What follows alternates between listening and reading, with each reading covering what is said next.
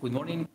Um, our passage for today is in Colossians chapter 2, verses 9 to 15. In our church Bibles is in page 1183.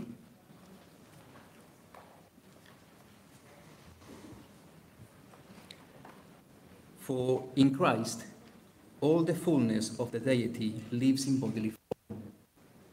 And in Christ, you have been brought to fullness. He is the head over every power and authority. In him, you were also circumcised with a circumcision not performed by human hands. Your whole self, ruled by the flesh, was put off when you were circumcised by Christ, having been buried with him in baptism, in which you were also raised with him through your faith in the working of God, who raised him from the dead. When you were dead in your sins and in the uncircumcision of your flesh, God made you alive with Christ. He forgave us all our sins, having cancelled the charge of our legal indebtedness, which stood against us and condemned us. He has taken it away, nailing it to the cross. And having disarmed the powers and authorities, he made a public spectacle of them, triumphing over them by the cross. Thank you so much, Andres. And thank you to you for giving us your time today to come and share in this joyful occasion, whether you're a regular or here as a guest. It really is great to have you here. I'm just going to pray before we look at that part of the Bible together. Let's pray. Thank you, Heavenly Father, that this passage, this bit of the Bible says that when we trust Jesus, as we've just heard Alex and Rosie and Rebecca say that they do, when we trust Jesus, we have fullness in Christ. And we pray today you would open our eyes and our hearts to understand and appreciate what that means. We pray in Jesus' name. Amen. Well, you may not realize if you are just a guest here today, this isn't the only thing as we do as a church. So we don't just gather here on Sundays. We also gather at various times and places during the week, and we have more time to get to know each other and talk and speak in smaller groups, say what we think about stuff. And I helped to lead our city centre group called The Hub. And this past week, a couple of weeks ago, we were thinking about how Christians should understand and respond to films and songs and art and culture, and about how Christians have sometimes just retreated from that and said it's all bad, or we just let it wash all over us and don't really think it through. And because we were wanting to do some cutting-edge cultural analysis at The Hub, I ended up talking about about Frozen. That's because I'm in my mid-40s with small children, and so when you get to watch a film 45 times, you get to do some thinking about it. And I will say Frozen repays some careful thought. There is Elsa. She feels trapped. I'm just going to assume you've seen it. If you haven't, what have you? I don't know. You had your head in a goldfish bowl for 10 years or something. I don't know. So Elsa is trapped by expectation and duty, and then she just lets it go. She sings the favorite song, and she feels better when she just lets herself go. But that just destroys everybody else around her and freezes them all. And at the end of the film, she finds a place to be both accepted and herself, and she's able to be happy. To realize it's not bad to be me, but also I can be accepted and find somewhere where people look after me and trust me and look out for me. It all seems so easy, doesn't it? Just be yourself and be perfectly loved. But I guess lots of us feel a bit more trapped than that. Frozen expresses a longing that we know to really be known, but also not to have to constantly judge and hide myself. Whether that's something you experience, it's definitely something we see going on in the world around us at the moment. There's a plague of uncertainty and insecurity and unhappiness. The reading we've just had is from a letter from some of the first Christians from Paul, who was one of their leaders. And in the bit just before we had read, verse 8, he says, "Don't let anybody take you captive to this phrase that I love, hollow and deceptive philosophy." It's very contemporary. Frozen understands that. Frozen gets there is a hollow and deceptive philosophy out there. It's deceptive to say, just pretend to be someone you aren't. But it's hollow to say, just be yourself. And Paul has been saying in this letter, here are the things you get as soon as you trust Jesus. You are qualified to approach God. You are free from accusation. You are brought back to belong to God. All the treasures of real wisdom and knowledge are yours. You're not working your way to get those things. When you trust Jesus, you have them. And so he's saying to these Christians, seeing as you have that, don't go back to hollow and deceptive. He's even saying there's religious versions of hollow and deceptive.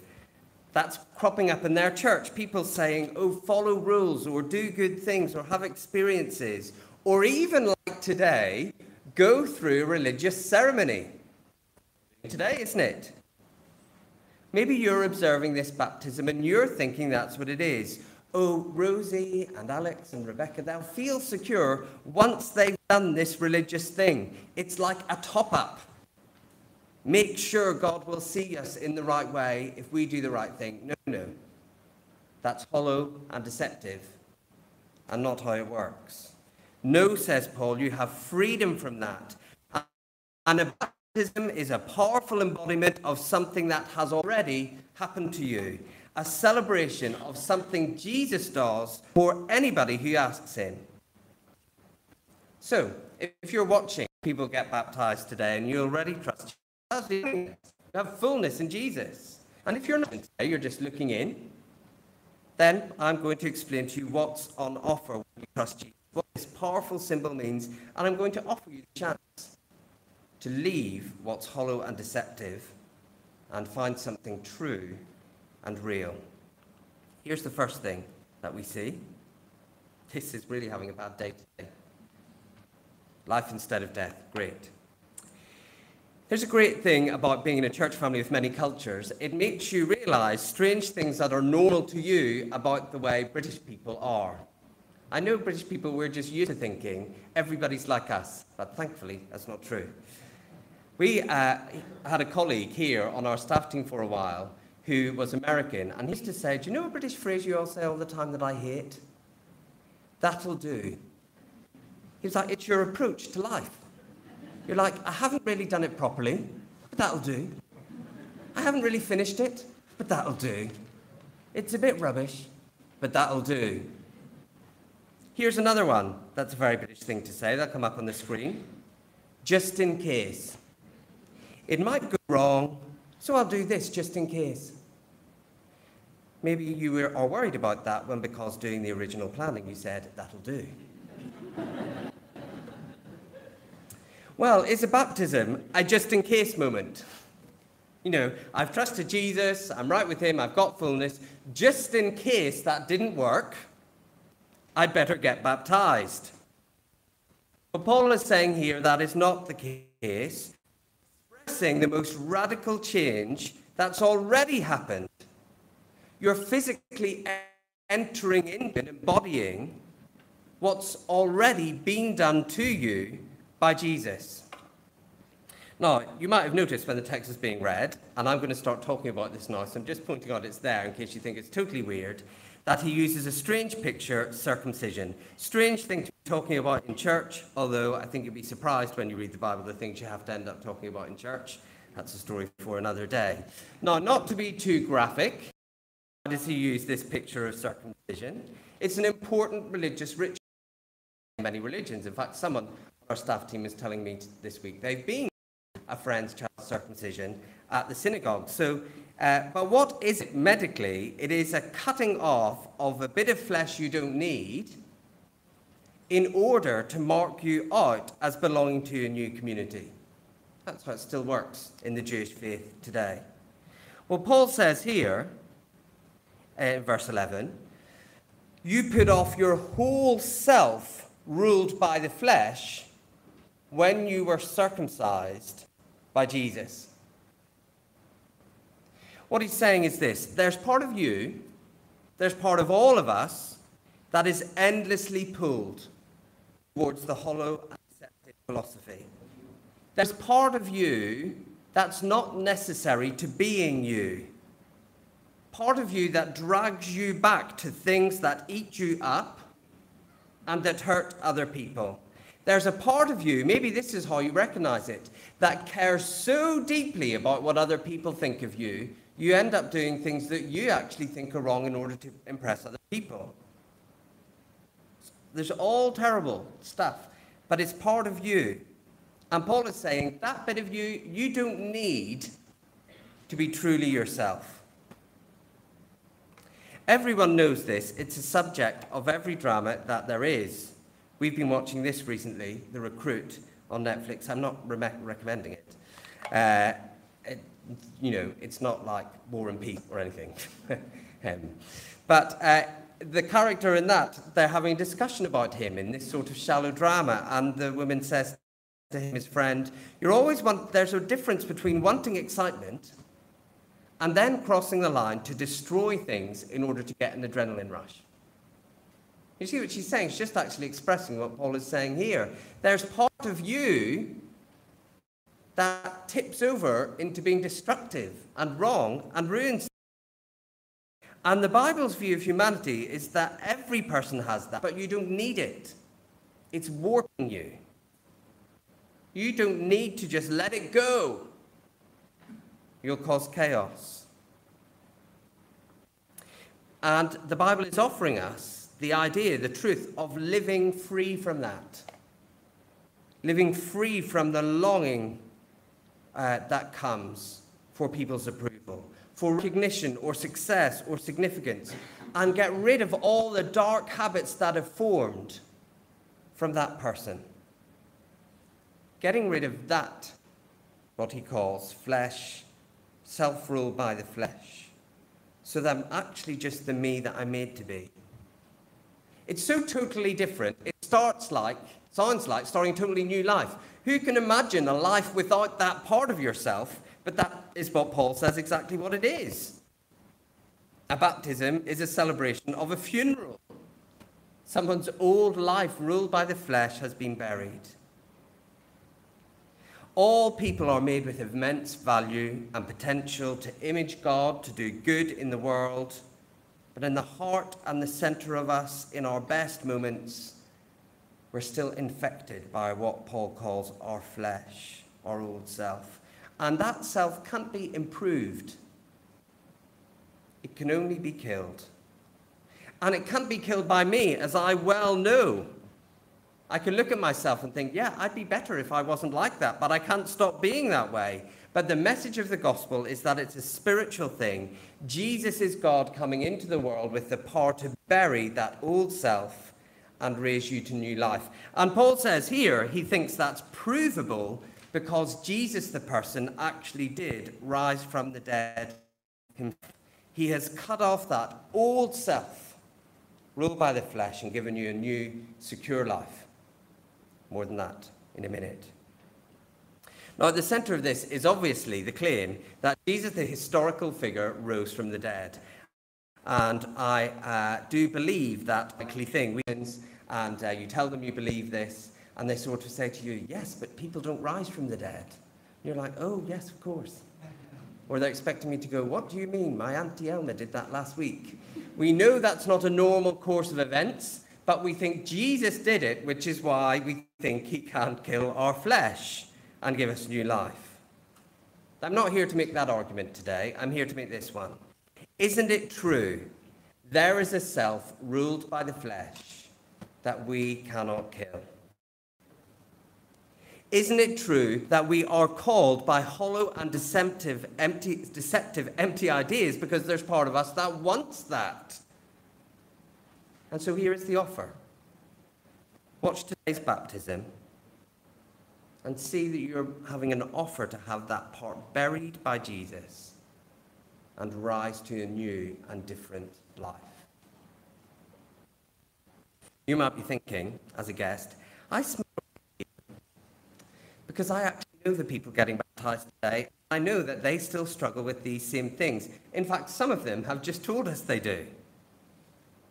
And of course, that's true. Paul is having to write to these Christians to warn them that feeling like this hasn't happened to you is a possibility.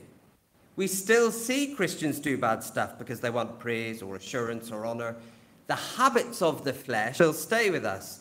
But here is the difference. A Christian always has a way back, knowing they are raised to a new life of knowing God, belonging to Jesus, safe and secure. The frozen story arc becomes possible. They can be free and feel free of wrong ideas, get everything bad about themselves out there and still be loved and shaped and renewed, because there is a real reality of having a new life closely bound with God, the power of the flesh put away. And once you trust Jesus, that is true. You belong like that now. It's not a process. And baptism we do is a one-off thing.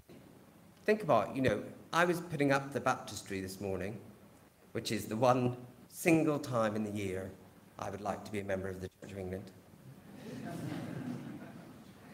It's not a one-off thing. It would be an easier way to do it, to just bring a little bit of water every week and rinse them a little bit.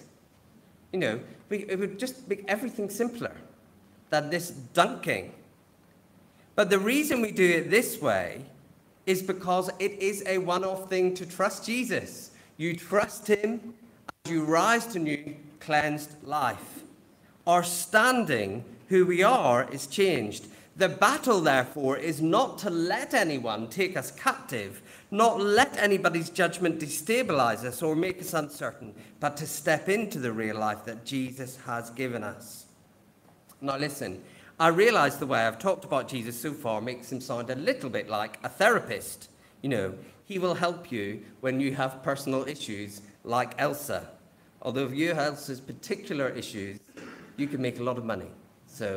But if your issues are just to do with self-esteem like Elsa, he can help. And I do think that's right, because the God who made us was sending Jesus. He does speak to our deepest needs and our real experiences. That's not just some weird spiritual thing for church services. But I do want to be clear. The experience of our flesh, our sinful nature, that part of us which needs to be dead and buried, is symptoms of a deeper objective problem. A problem between us and the God who made us. This is the second thing we're going to see. Forgiveness instead of sin. Paul mentions it actually almost in passing in verse 13. God made you alive with Christ. We've seen that already. He forgave us all of our sins. What Paul is saying is that our self-rule by the flesh, that is pulled to hollow philosophies, means we do things that are wrong. And that creates a problem between us and the God who made us. The brokenness we feel is a reflection, a true reflection, a right reflection of having a broken relationship with God, who should be our Father and friend. We have done wrong things. We need forgiveness. Now, in this context, he is happily assuring Christians they have forgiveness. And I do want to tell you that today. For us, getting forgiveness is easy. It is easy peasy. It is like easy peasy, lemon squeezy. You just ask for forgiveness and you have it. It's easy for us. You come and get it from Jesus. And people do get this wrong. They do ridiculous things because they think they need to do ridiculous things to get God forgiveness. They climb steps and they go on pilgrimages and they fast and they endlessly wash in rivers.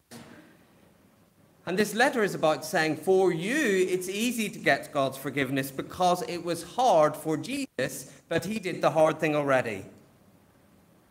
Jesus took the punishment we deserve so that we can easily be forgiven. God is actually reconciling everything, making everything new in this broken world through Jesus' death, and so he can definitely reconcile you.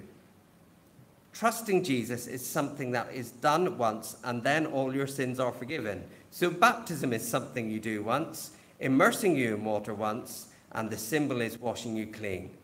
In reality, people getting baptized, you will need to wash again in the future. I'm just making that clear for the sake of the people around you. So the symbol is limited, but you do the symbol once because once you ask Jesus, you are a forgiven person. Christians still confess to God because we have an open, accountable, real relationship with him. But you're a forgiven person once you're united to Jesus. Paul says it. He forgave all our sins. So if you're not a Christian, I'm not dodging any uncomfortable implications. You need God's forgiveness. We have done things God regards as wrong. You need to ask him for forgiveness, but it is easy to get. And if you ask, it will be an amazing celebration. A baptism, a party, a new life. But you do need it. There may be people saying, I don't need that. Fair enough. I don't know you or anything about you. The Christian tradition disagrees. One thing I was thinking about with our church interns this week, we meet and study the Bible and talk about things, is God basically says to people, if you don't think you need forgiveness, here's what I say. All I will do is visit back on you bad things you've done to other people. That's all I'll do. It's perfectly fair. Think up the bad things you've done to other people and you'll receive that back. Or maybe, if that's you, you think you still don't need forgiveness, but that caused all of us to pause for thought. But there are others to whom I want to say this. Receiving forgiveness is amazing. Knowing you have wronged someone and actually receiving their forgiveness and the reconciliation that follows that, that is great. Knowing you need it before you go through that process and being too proud to ask for it, that's miserable. That's where you're sad. That's where you are intimidated and angry at the suggestion you need to ask for forgiveness, and arrogant and frustrated and horrible. And you dig in more and more, and you're hardened to everyone, and you can't admit you're wrong. That's the miserable place to be. Receiving forgiveness is not miserable. If you really think you don't need God to forgive you, don't ask him. But if you do, and you just don't like the feeling of needing forgiveness, I just want to say, walk through the hard thing. You'll be amazed at what's on the other side. Receiving forgiveness is amazing. That's why we're celebrating today. God forgave all their sins. Third thing that we get is freedom instead of darkness. I was reading a news article this week about the mental health crisis in teenage girls and some emerging evidence that it has to do with social media. Now, I'm not making any comment about kids and social media, not my expertise in any way. Every parent handles it different. Caveat. But what has happened, even, you do it your way, but what is going on, that's something that was invented to help kids make funny videos and show creativity and connect with friends, has become for so many like a horrible, heavy burden to carry.